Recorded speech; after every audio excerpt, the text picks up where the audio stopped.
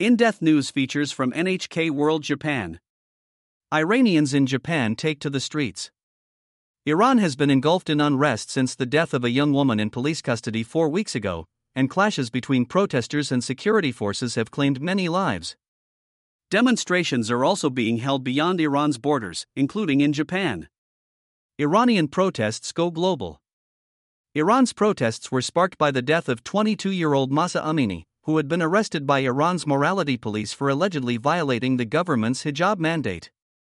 State-run television reports at least 41 people have since died in clashes between protesters and security forces.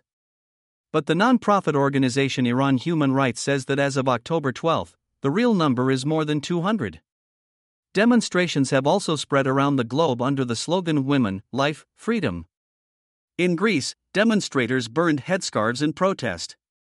In Japan, around 200 demonstrators tried to reach the Iranian embassy in central Tokyo on September 28. Police efforts to limit access to the front of the embassy to 5 people at a time drew an angry response.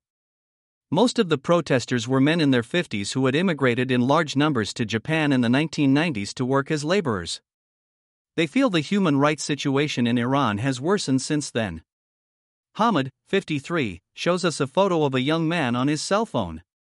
He says the man, the son of his best friend, was fatally shot at a demonstration in Iran the week before. He's been trying to learn more about what happened, but the family, probably fearing repercussions, has been evasive. Why do young people have to die in such a way?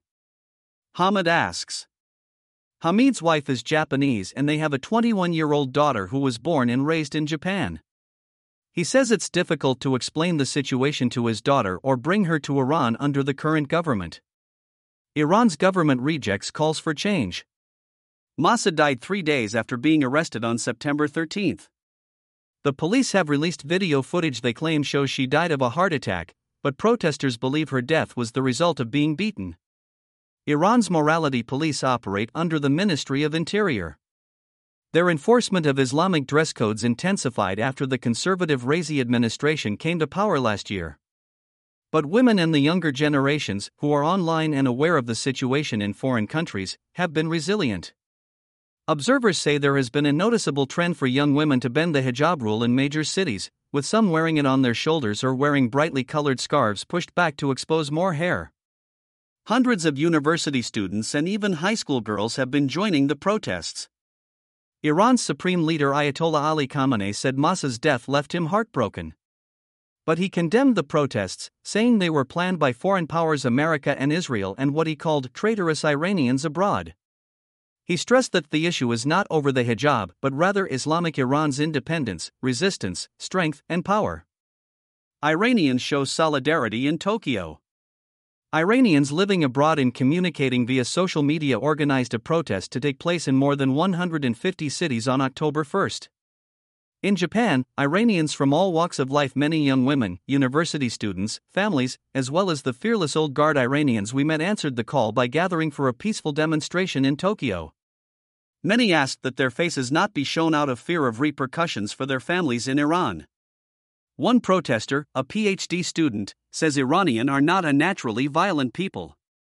The problem with Iran is that we don't have any democratic mechanism to protest, to criticize, he says. Why are the people in the street? Iranian people are very peaceful people. We don't want a fight. We don't want violence. A female protester insists the demonstrations are not against religion. I want the freedom of choice. It is not about Islam. We love Islam. We are Muslim, but we are against the government killing our people. Another woman tells us she cut her hair to protest Mahsa's death and to express her sorrow for her country. The cutting of hair is culturally symbolic in Iran as a symbol of mourning or protest that dates back to ancient times. Images of Iranian women cutting off their hair have prompted women across the world, including celebrities, politicians, and campaigners, to join them in solidarity. Iran restricts internet access. Mohammed and his wife Somaya brought their children to the demonstration. Since Mahsa's death, the couple has been closely following the news in Iran via Twitter and Instagram. Mohammed says they feel lucky to be in Japan, where they can demonstrate without risking their lives, You won't get killed for taking part in a demonstration in Japan, but that is a possibility in Iran. You say you are going to a demo, and then you never come back. Concerned for their friends and relatives back home, they try to maintain daily contact. But they say internet access in Iran is being restricted, especially from 4 p.m. to midnight in Japan, when most of the demonstrations take place in Iran. When they recently phoned a relative to hear the latest news, their conversation was also cut off at 4 p.m. sharp. Relative in Iran, it's a mess here. The situation is getting much worse. Muhammad, are things escalating? Relative, yes, it's very serious. The police are fully armed. Muhammad, we've been cut off. Somaya speaks of the difficult situation women in Iran face. Iranian women are living in a cage. And that's true for men, too. Each of us has the right to live a normal life. But a way of life that isn't ours has been imposed upon us. Immigrating to Japan for equal opportunities in work. Muhammad and his wife decided to immigrate to Japan 4 years ago. One reason was for the future of their 2 children, who now go to a local elementary school. Somaya explains, one good thing about Japanese schools is that girls and boys can study together. Gender shouldn't be an important matter. But in Iran, everything is based on separation by gender and the segregation of women. Another reason for coming to Japan was to find work. Muhammad feels the protests over Masa's death have tapped into a deep well of grievances over social and economic problems, including high unemployment and an inflation rate that exceeds 30%. Iranian people have no work, no freedom, no money, he says. If you're in Iran, you can't do anything.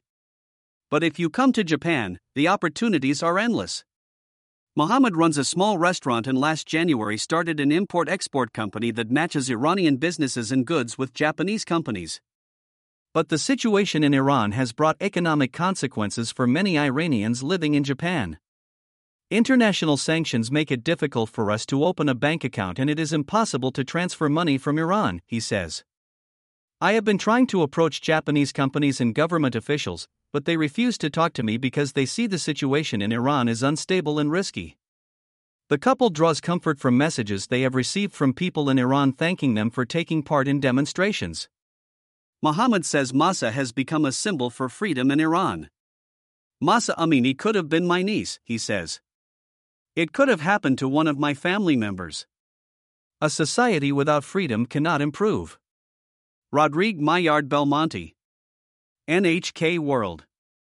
Producer.